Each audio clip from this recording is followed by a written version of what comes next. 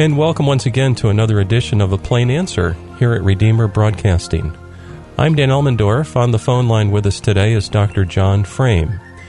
He is at Reformed Theological Seminary in Orlando, and he serves as J.D. Trimble Professor of Systematic Theology and Philosophy. Dr. Frame, thank you for joining us today. It's a real honor. Good to be with you, Dan, and with your listeners.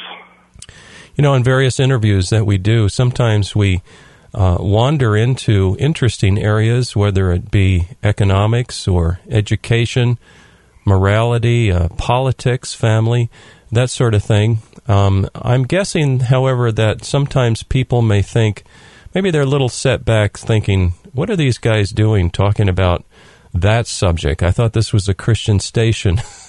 And it kind of opens the larger question of what's appropriate for Christians to get involved in and that sort of thing. And it actually ties back to the Lordship of Christ. So I'm wondering if you can help us think through this area, Dr. Frame, and maybe you've seen examples in your own experience of students in college and that sort of thing, seminary level, struggling with the same sort of issues. Well, Dan, I think many Christians have the same difficulty, but it was resolved for me very simply by a Bible verse. 1 Corinthians 10:31 says, whether you eat or drink or whatever you do all to the glory of God. And I became convinced that therefore God's Word was intended to cover all of my life, not just worship or ethics or evangelism, but everything I was involved in, whether that was philosophy or culture or politics or whatever it is.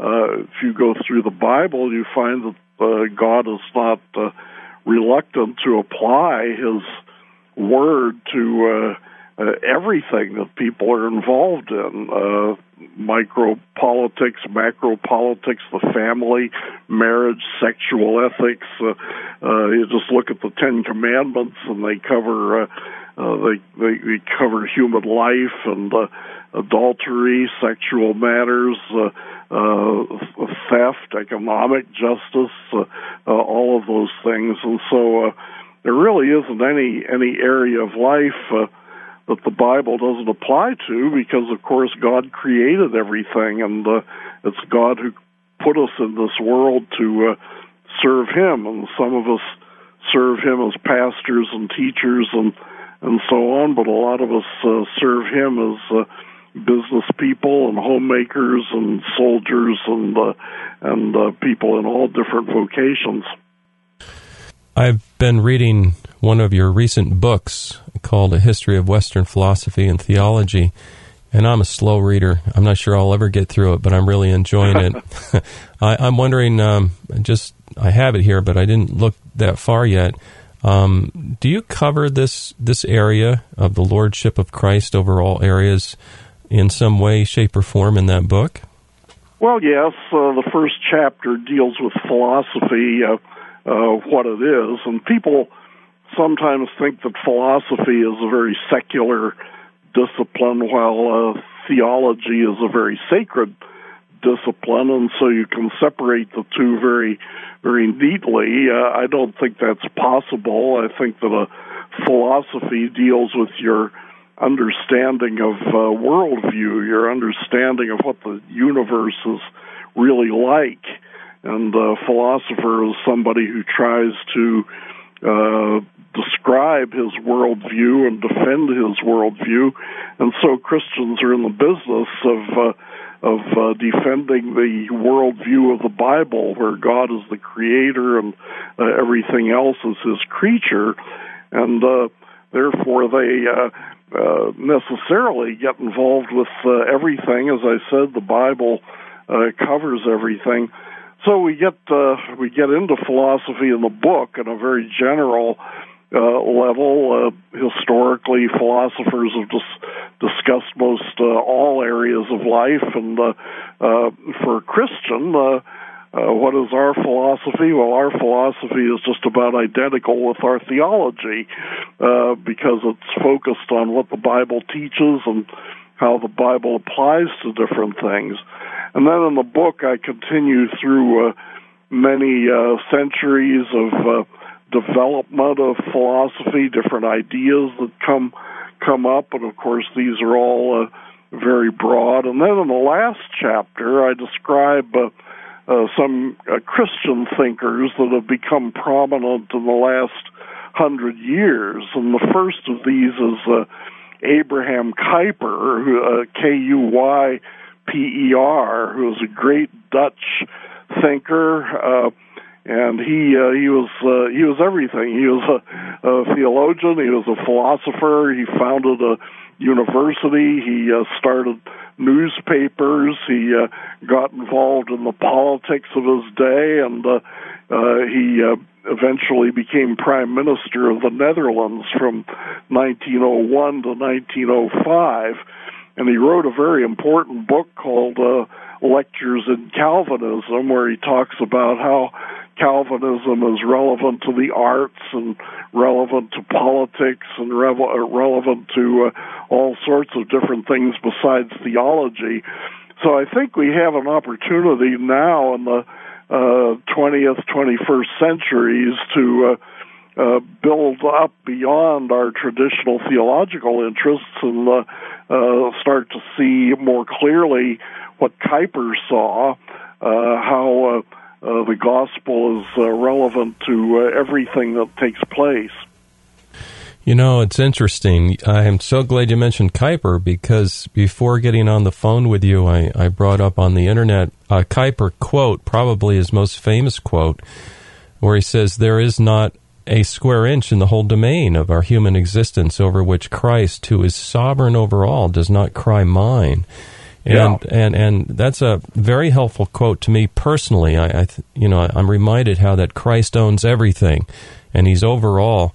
What about a young man who, is maybe not a young man, but let's say any man that or woman that has been trained and they're thoughtful, they're a Christian, they love Christ, and they have this idea that, politics is dirty. Maybe I shouldn't get involved in it. What would you counsel them? Well, Dan, the answer to that is that the whole world is dirty because of the fall into sin and because of the influence of Satan everywhere we look. And that's true of culture, that's true of the arts, that's true of philosophy. But it's also true of theology. You know, if you look and see how people are distorting Scripture in the name of theology, then you can see the effects of sin there too. So God doesn't tell us to just keep our hands away from sin. At times, we do have to avoid certain kinds of cultures and certain kinds of developments. But for the most part, God tells Christians to be active in the sinful world, just as Jesus came down to be born of the Virgin Mary and to live in this sinful world, and even to be killed because of his mission. And he was killed because of the forces of evil and sin in our world. So basically, we're told to don the armor of righteousness and go fight against the principalities and the powers and all the wickedness in the heavenly places. Now, we're talking today about Christ being Lord over all. Now, theologians deal with this. They have some language, Dr. Frame, that they choose to use. What is that? Refresh my memory there. Well, that Christ is Lord of all. Maybe you're referring to the one kingdom, two kingdom distinction. Yes. The Bible, of course, talks about the kingdom of God, and that we should seek first the kingdom of God and His righteousness, and everything else that we need will be added unto us. But, of course, as I said, Satan is active, and so Satan would like to hijack away the authority of God and to set up his own kingdom in the world. And so there really is this conflict that the Scripture talks about when it speaks about the church versus the world. And so that's the battle that we fight. Now, some Christians, I think, make a mistake here. They see this biblical picture of the battle of the ages between the church and the world, between God and Satan, and they somehow think that this is really a division between what we do in worship on Sunday morning and what people do in politics or in the concert hall or in culture on the other days of the week. And that's not the same thing, you know. Scripture doesn't say that the church is a sacred place and everything else in the world is a secular place to be directed without the guidance of the Word of God. Rather, there's only one kingdom in the final analysis, and that's the kingdom of God, the kingdom of Jesus Christ. Jesus says, all authority is given to me in heaven and on earth. And that's every kind of authority. So Jesus is the one who rules, and Jesus is the one who has gained this great victory over sin and death and Satan by going to the cross and being raised from the dead. And so Jesus is the king, the one king. And of course, Satan would like people to believe that he's the king. Satan would like to blind people to the real notion of the battle that we have, and so some people actually buy Satan's lie, and they say, well, there are two kingdoms in this world. There's the kingdom of Jesus, and then there are these other kingdoms that we sort of leave to be ruled by Satan, and that's just not biblical. Mm-hmm. Yeah, that's very helpful. I'm thinking today also about families, sons and daughters. Some folks have younger children in the home, and they're thinking about, maybe even worrying about education. What are we going to do with these children as we see them trained? And so as they approach education, and that certainly is your field of interest, particularly education and teaching young men and women, what kind of assumptions should they have coming into education so they can make wise decisions and glorify God? Well, Dan, I think that the biblical mandate for education is Deuteronomy 6, where Moses tells the people of Israel that they should be surrounded by the Word of God, that the Word of God should never depart from their mouths. They should wear it on their foreheads. They should be surrounded by it day and night. They should put it around their doorposts and all of this. And then it talks about this is the way we should educate our children, that our children should hear the Word of God. They should hear the promises of God all the time. And so this is really a word-centered concept of education. It's more than that. It's not just word-centered, but it's word-saturated. And so God tells us that our children have to be so educated in the Word of God that it will come out and direct their minds. It should be second nature when a child is faced with a temptation or a difficulty. Passages of the Bible should come up into his mind, and he should just naturally choose according to those teachings of the Word of God. Now, this can be done in many ways. Today, at least among Christians, some parents send their children to Christian schools. Some of them send their children to public schools, and some Christians homeschool their children. the Bible doesn't tell us which one of these is required in every case, or just what kind of curriculum or how we should master the material and all of that. But the Bible is very clear that the Word of God should be central. Now, that can be, a lot of people think that's best done at home. My wife and I homeschooled our two boys until they were about 9th and 7th grade, respectively, and we thought that worked out pretty well. Then we sent them to a Christian school. Now, that's good because you have Christian teachers, and they're aware. They've been trained in the arts of education, and they've been trained in the subject matter that they're teaching, and they may be able to do that better than the parents of the children. But the parents need to stay involved. The parents are the ones, according to Deuteronomy 6 and other passages of Scripture, the parents are the ones who are to oversee the education of their children. Now, I don't.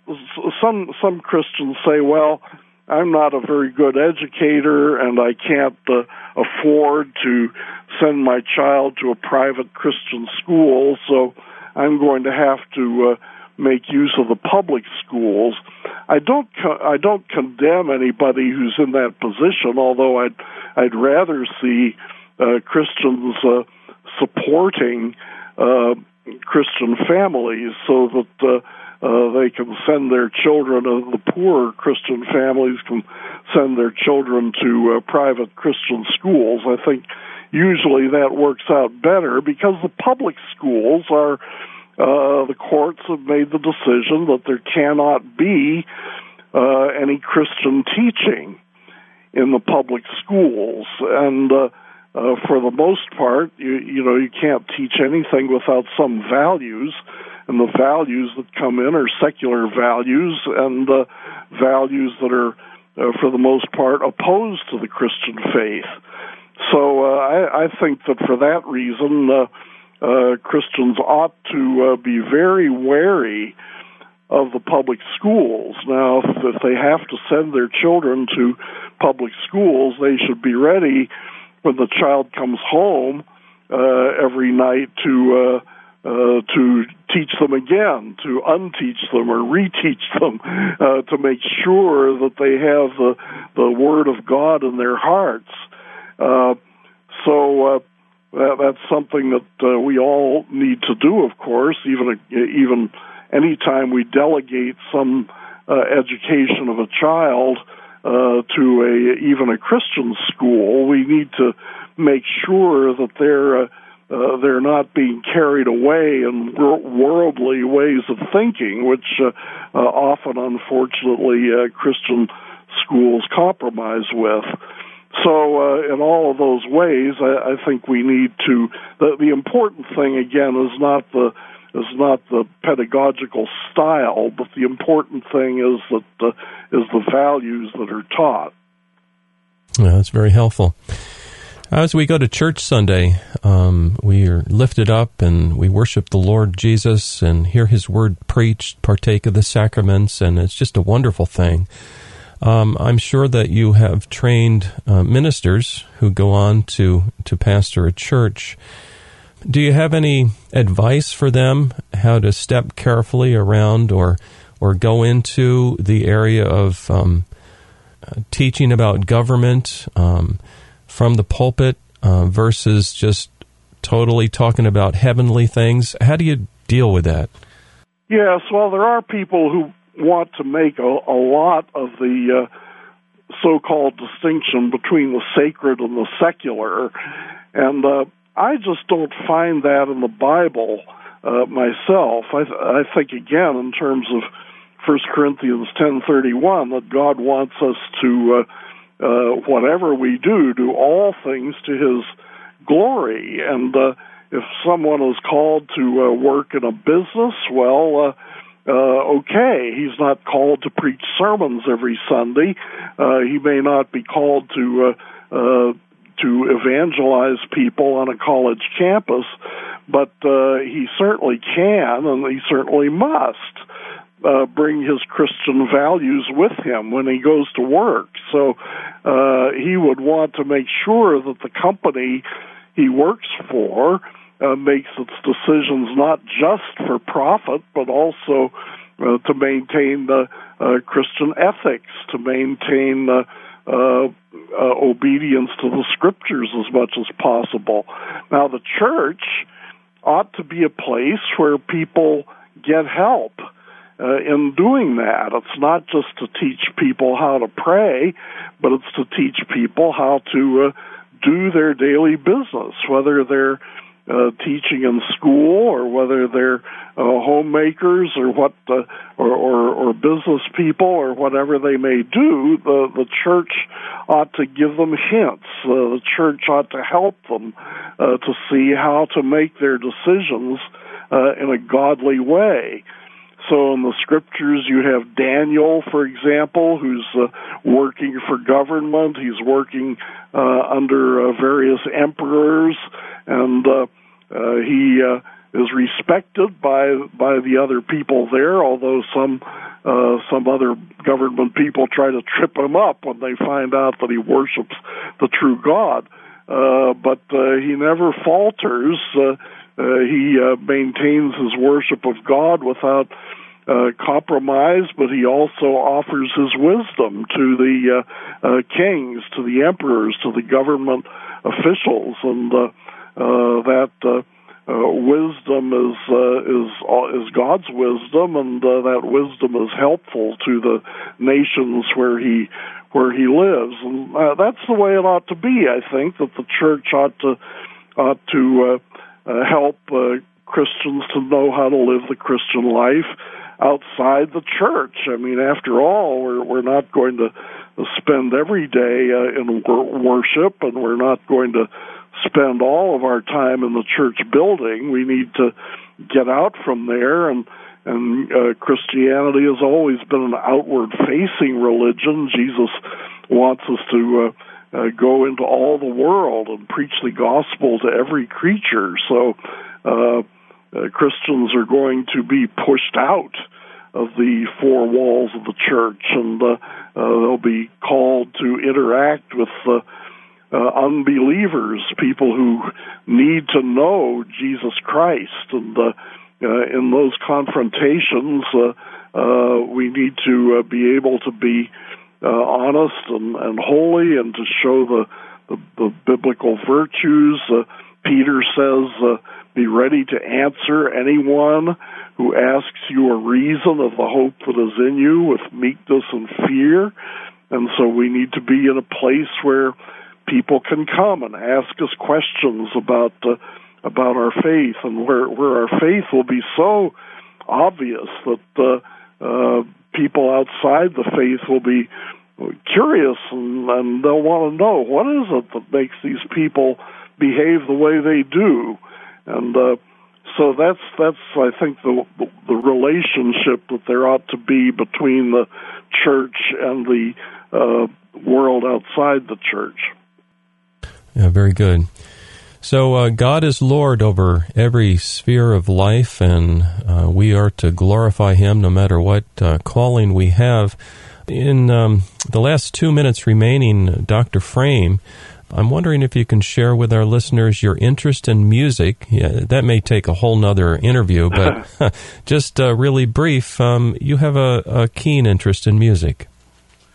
Yes, well, my parents bought me piano lessons when I was a kid, and I hated to practice, but I loved music, and so I'm nowhere near a professional pianist or organist. I took organ lessons, and I love choir music and various things like that, and I practiced it mostly in the church. I've never gotten involved in secular music. I've never made any money really at the business, but it's really wonderful to me that God has made something so beautiful, made something that is such a wonderful means of conveying truth, conveying words that we love, that just carries beauty with it that reminds us of God's own beauty, and that